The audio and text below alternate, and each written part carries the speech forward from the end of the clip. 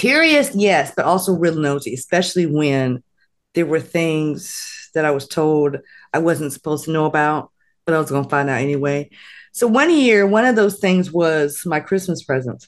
Um, and I already knew where they were hidden at because there are only so many places you can hide stuff in base housing because it wasn't, we had the storage, thing out back in the backyard. Right. And then there was only really only one other place. So this is me thinking I'm slick. I can't tell you what age it was. I had to be still grade school age. So my mother was at home, and don't ask me why I thought it was a good idea to go snooping while she was in the house.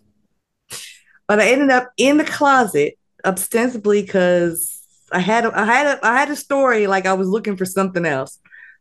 I go look,